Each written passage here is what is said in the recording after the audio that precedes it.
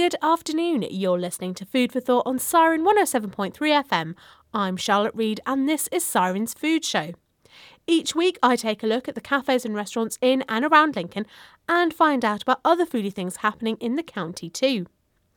This week, cake artist Debrah Green talks about her shop Bonbonbouche. She makes and sells creative cakes, and some are very fancy wedding cakes, whilst others are cakes which look like pork pies or Scotch eggs. And Debrah thinks her approach to cake making is because she started off as an artist. I always say I'm not a baker who decorates cakes. I'm an artist who uses cake as my medium.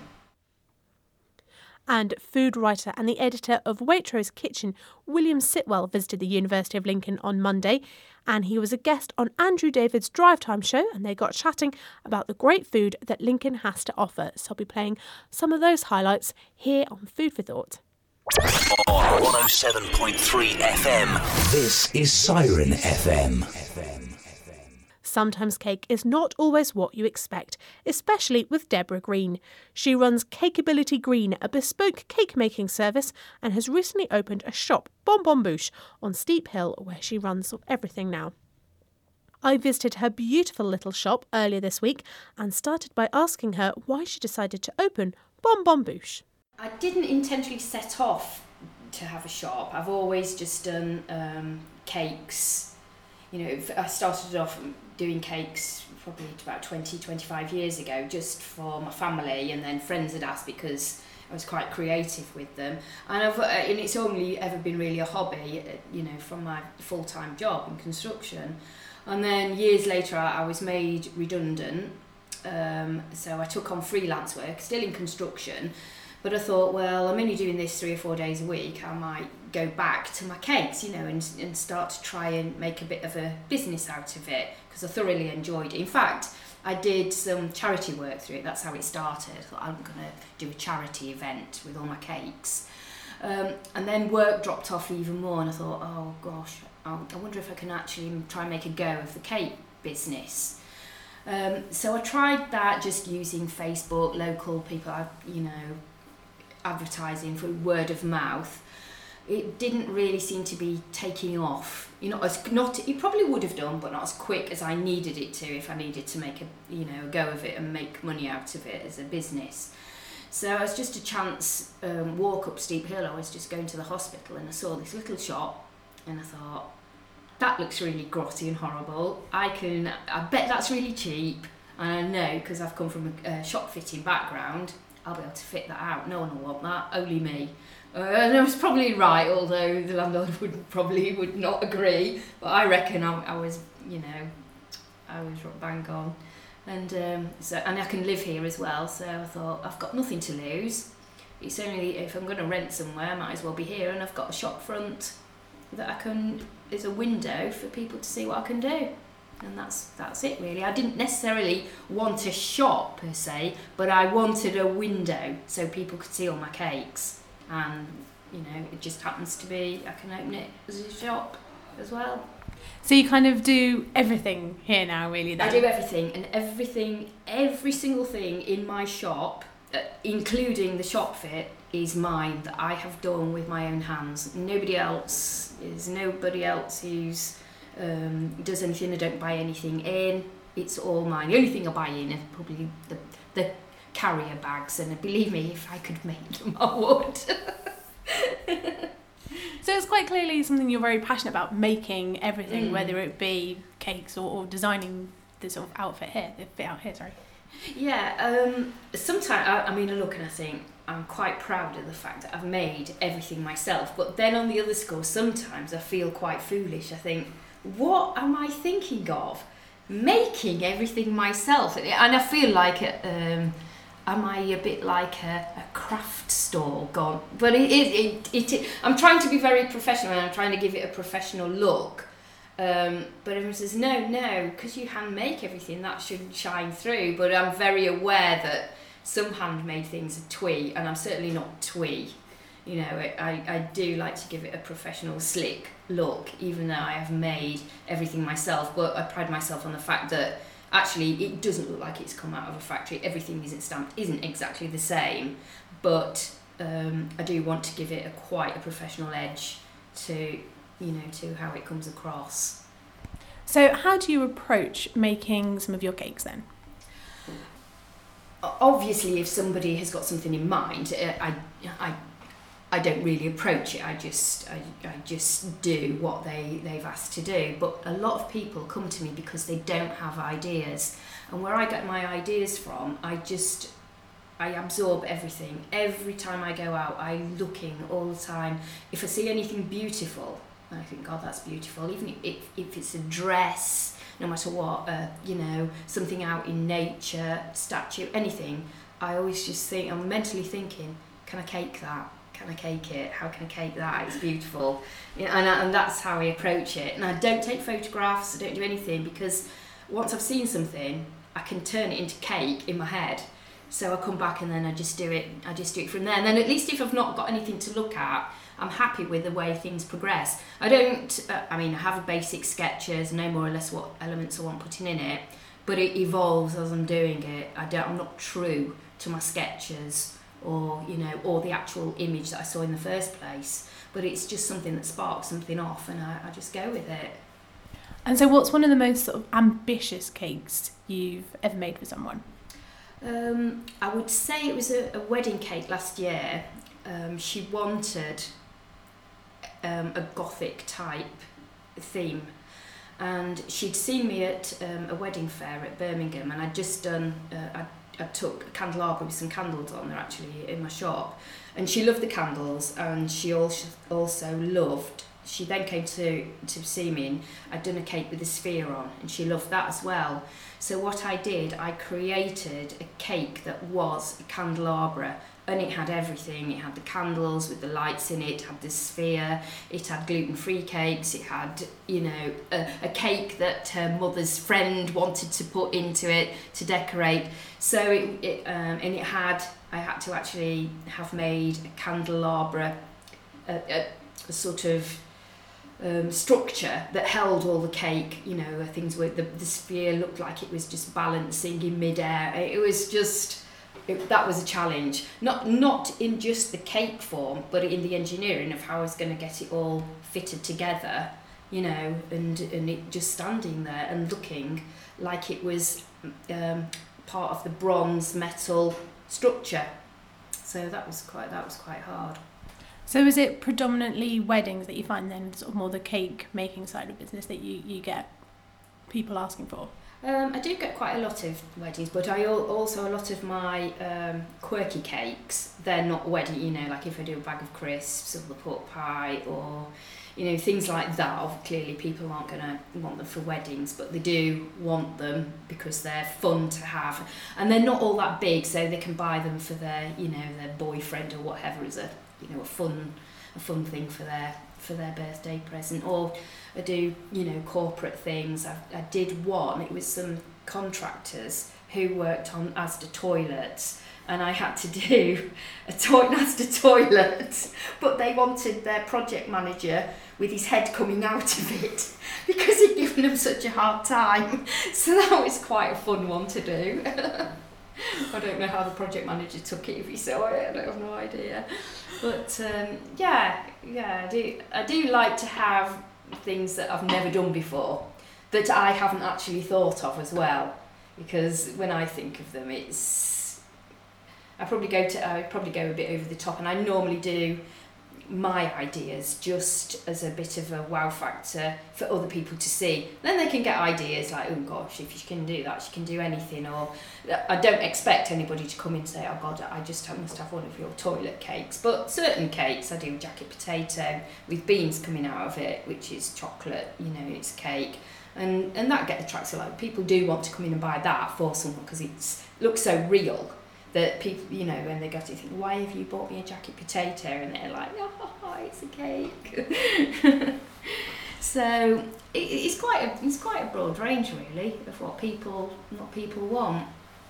That was me chatting to Debrah Green about her edible cake art, and there'll be more from our chat later in the show, where she'll be chatting about what she's planning to do for the Christmas market. The food writer William Sitwell visited Lincoln at the beginning of the week.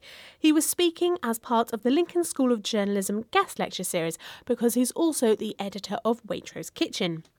He was a guest on Andrew David's Monday Drive Time show, and Food for Thought regular Sam Perdue was very excited about getting the chance to interview William Sitwell, and they got talking about the fantastic food that Lincoln has to offer.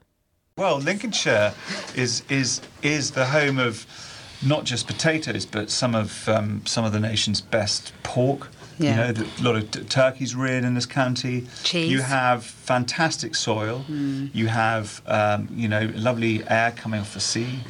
You know, we have very rich soils.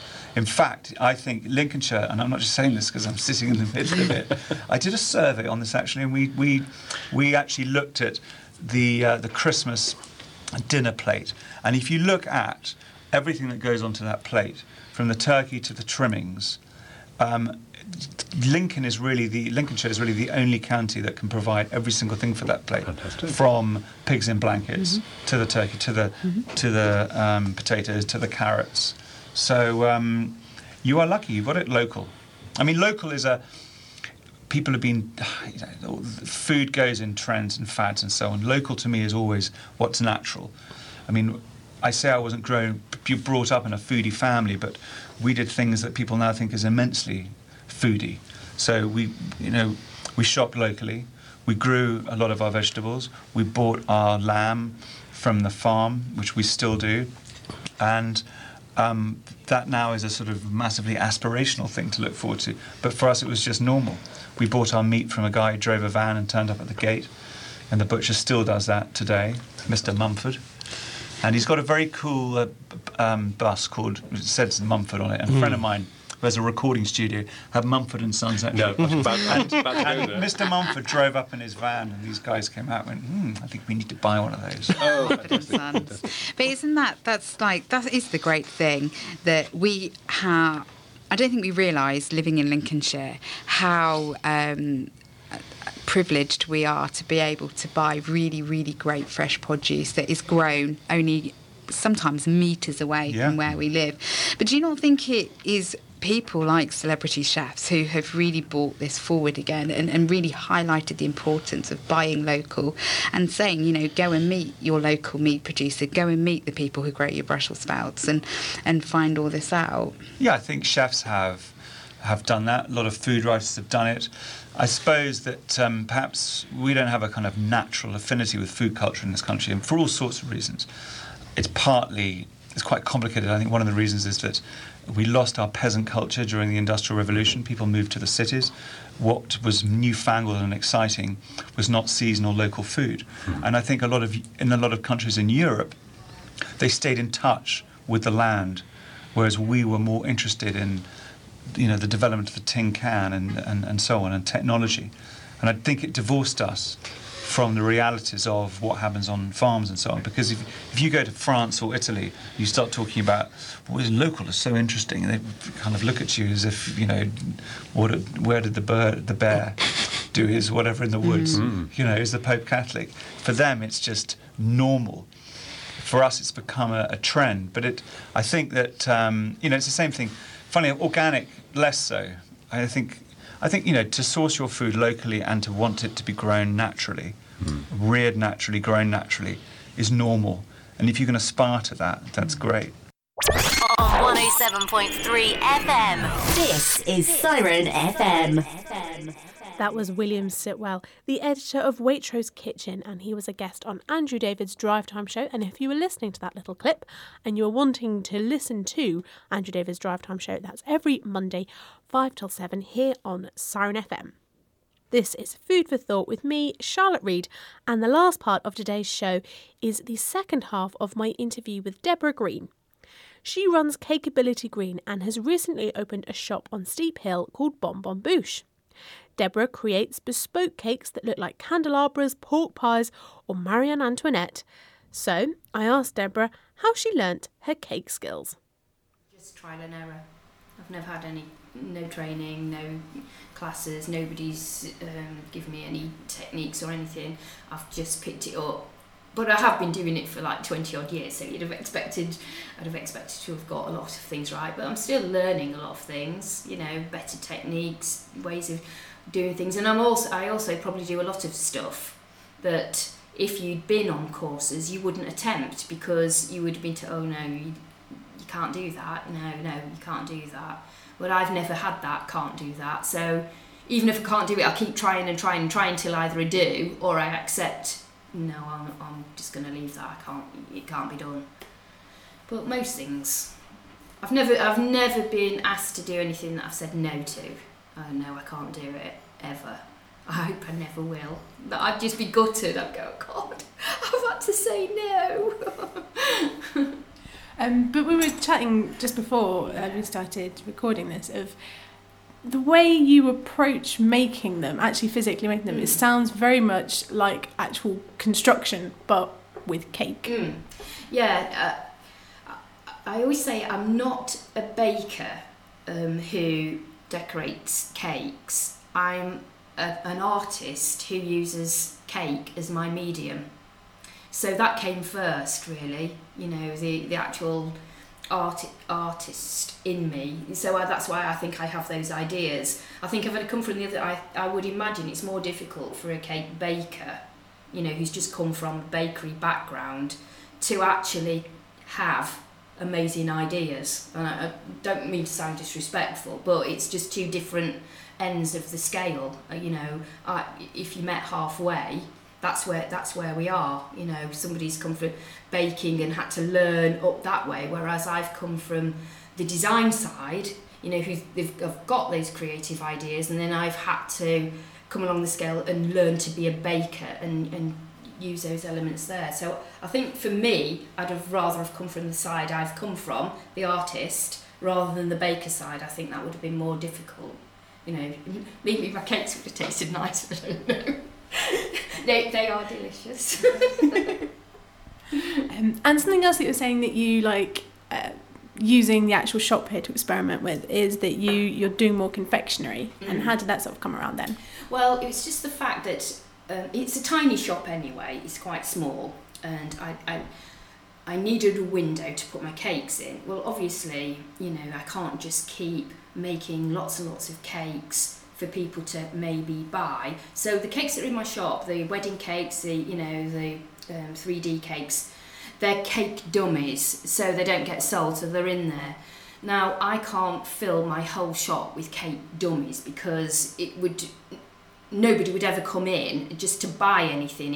It would be just a destination shop to come for your birthday cake or your wedding cake.